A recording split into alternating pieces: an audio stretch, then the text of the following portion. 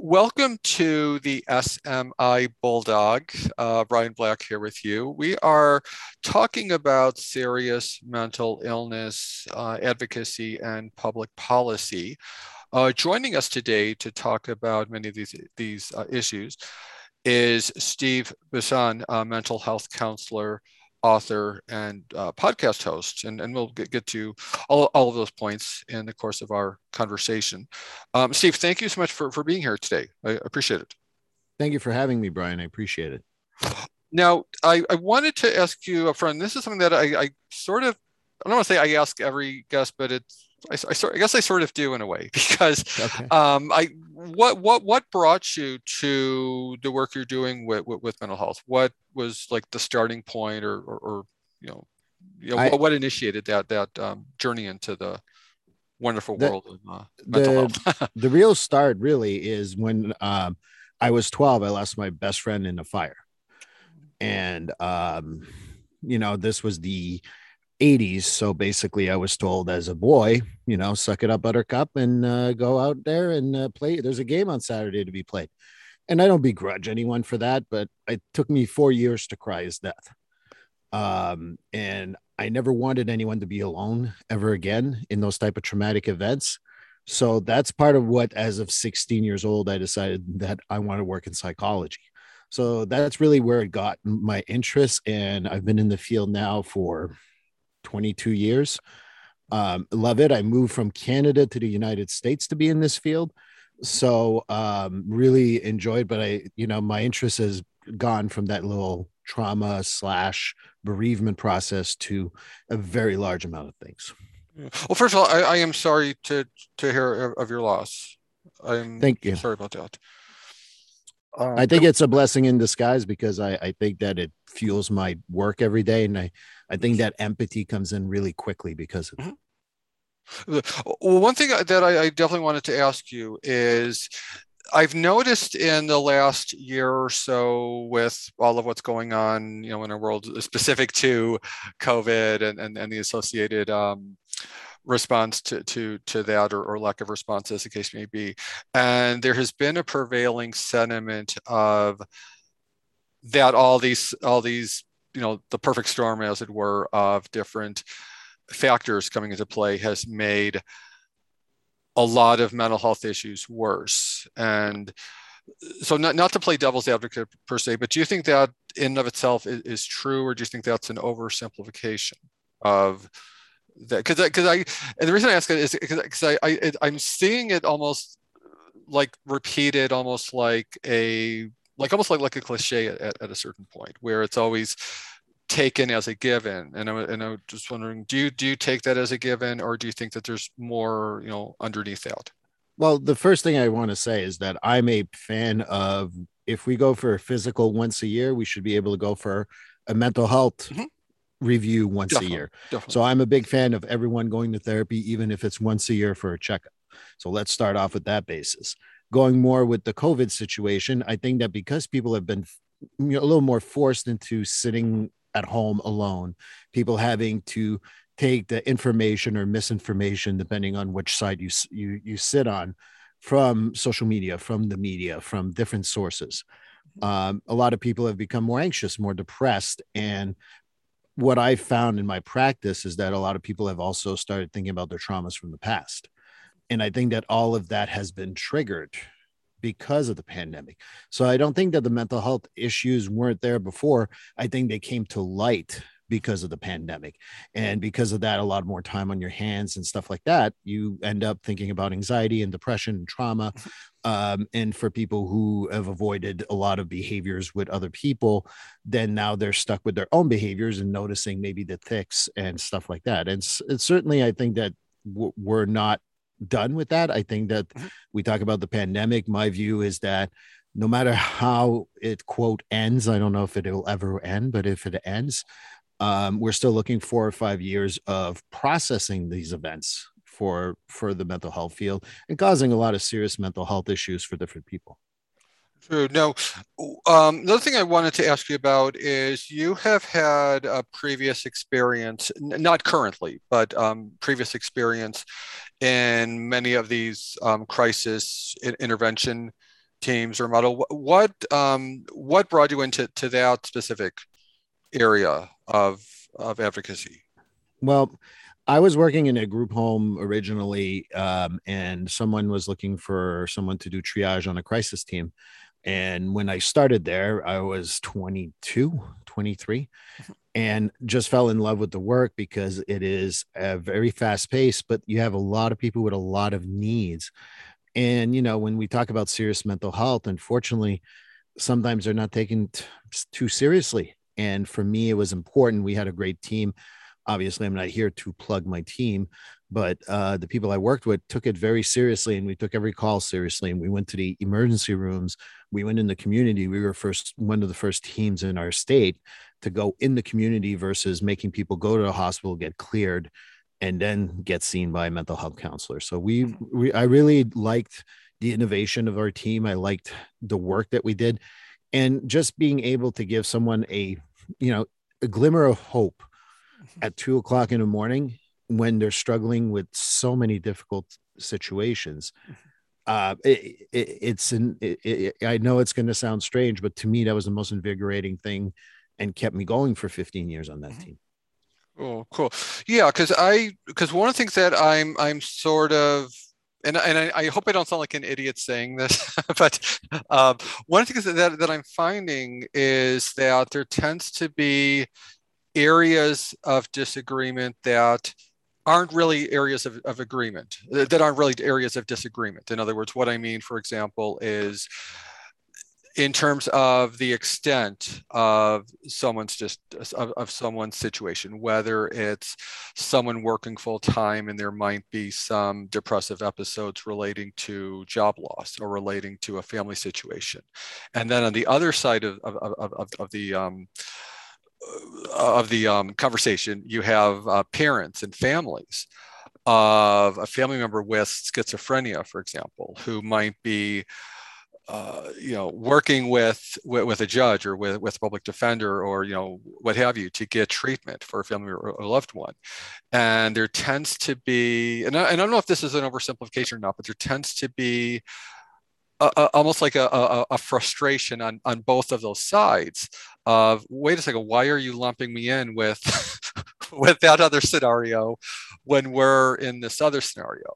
For example, with a lot of substance abuse issues, that's something that I've heard almost repeatedly is, well, I'm being treated for bipolar. Why are you sending me to a substance abuse facility when I don't have a, so something like that, for example, where there's different populations, different demographics of treatment, and they're often like lumped in together. Well, let's start off by, to me, any type of mental health issues that's causing significant distress in your life is a serious mental health issue. True, exactly. I think that one of the disservice we do, and again, I'm not saying that one is worse or better than the others, but when we're not able to treat schizophrenia the same way we treat bereavement, for example, Mhm. do I treat someone who has voices the same way I treat someone who might have held a baby that had unfortunately passed away? To me, I treat them exactly the same in the sense Mhm. that maybe I'll have a different technique for both of them. Mhm. But we gotta stop thinking that mental health is not serious. And I think that that's where I feel like for me, it's like substance use, in my opinion, and Mhm. there's studies that prove that Yeah. 80% or so is based on mental health issues. So the mental health issue either caused a substance abuse issue or vice versa. True. So we have to be able to look at it and stop thinking that if I have my little depression, and no one can Yeah. see my air quotes here, but we can minimize that and say, well, that's not as good as having voices in your head, for example. And I'm Mhm. not trying to diminish or grandiose any of those. I just think that we got to stop thinking about mental health as an either or approach, because I think Mhm. they're all significant, and that we are not able to look at it from a treatment perspective really well when we look at someone who has voices differently than Mhm. someone who has Mhm. um, substance use or Mhm. depression. I think that Yeah. it's a disservice to everyone if we start putting, well, this is better than the other. Again, I know that some are more acute than others, but at Mhm. the same time, we Yeah. cannot treat it differently. Yeah, absolutely. And I'm very happy to hear you say that because I know, and I don't know if you've encountered this, but speaking strictly for myself, I've encountered a lot of, I don't know if hostility would be the right word, often hostility or animosity from different areas of mental health who, through no fault of my own, tended to see me as the enemy or see me as a threat when, for whatever reason. And that's something that I don't know if I'll ever get used to, that someone is so determined to make an can't say the word, adversarial relationship where there is none. And have you encountered that love, that any of that in your work, where there's been, whether it's a misunderstanding or whether it's someone who tends to think that you're saying something you're not, anything like that? I, it happens a lot with schizophrenia, Yeah. obviously. With people Mhm. under the influence, it happens. Mhm. I think that sometimes when we're depressed, we're looking for the word that's wrong in the sentence in order to attach to it. Yeah. Same thing with anxiety. And then we can talk about personality orders for hours and hours, but I know we have about Mhm. 20 Yeah. minutes. Yeah. But at the end of the day, I think that what's going to happen is no one's ever going to be happy completely. We're never going to make everyone Yeah. happy. Yeah. I do my job. The name of my business is called Straight to the Point Therapy, Mhm. because I've learned that being direct, you'll get the real response, but at least it puts it on the table. And if I'm not delusional enough to think that I'm everyone's cup of tea, and I think we Mhm. got to start being realistic that just like we have the um, people who are not happy with COVID and saying that it's just a cold versus COVID is the most Mhm. deadly disease since the plague, Mhm. and everywhere and in between. We're not going to make everyone happy. And I think that if we accept that, I think that we're able to move forward much better and Mhm. not be so attached to how people react to us. Yeah. I worked in a police station at one point when we started to do diversion programs. Mhm. And, police were mostly nice, but I had a few police Mhm. officers that, did not want me there. And that's Yeah. okay. There's nothing wrong with that. They just didn't understand what we did. And it's always going to Yeah. be that way. Mhm. But I also had people I worked into a courthouse, and I walked into the courthouse, and it was like, oh my God, you're going to help us get him the right treatment. That is so Mhm. awesome. So Yeah. you're always going to have different situations where Mhm. people are going to react differently. I don't get attached to that stuff anymore. Yeah. Cool. And I wanted to underscore something you said, that mental illness is a serious issue. So I did want to just underscore that point. Um, my usage of the term obviously is a relatively inclusive usage of the term, both the U.S. Government definition by different federal agencies of that definition, as well as the more informal uh, inclusive definition that you're talking about as well. So I tend to be sort of kind of inclusive in my usage of the term without being specific to one part of the definition over another. So I did want to just underscore that point, that it is a serious issue. That if someone wants to believe that it's just that it's no big deal, that's you know we don't know for certain. I mean, that's why it, like you said, it might not be, but you don't know unless you go to have it checked on, like you would anything else for your health. It's a little bit of a conversation I have with first responders all the time in Mm-hmm. regards to treatment. Mm-hmm. They ask me, well, I've had this negative outcome. And they said, well, do you think I have trauma now? Do you think I'm going to be able to do my job? I'm like, I don't know. Maybe you will, maybe you don't, but we need to Mm-hmm. talk about it. And that's really what you just said is very important. And sometimes it's the first time that you have an adverse outcome, and sometimes it's the 27th one that causes you to lose it, so to speak. Mm-hmm. So to put a label on one over the other, again, I'm with you. It's just, to me, we Mm-hmm. just have to have more conversation. Treatment should be, in my opinion, once a year. Go Mm-hmm. see whoever, a therapist, a social worker, a shrink, whoever you want to call them, and just say, hey, everything's good or everything's not so good. And Mm-hmm. that way you can work with that. And that way you will see that if you need more treatment, then that's available. And if you Mm-hmm. don't need treatment, well, hey, see you in a year. kind of Yeah. like the Yeah. physical stuff. So Yeah. Because I definitely like your point of view. I mean, it's very to the point, like to your business. And I don't hear a lot of bureaucracy speak in what you're saying, and I don't hear a lot of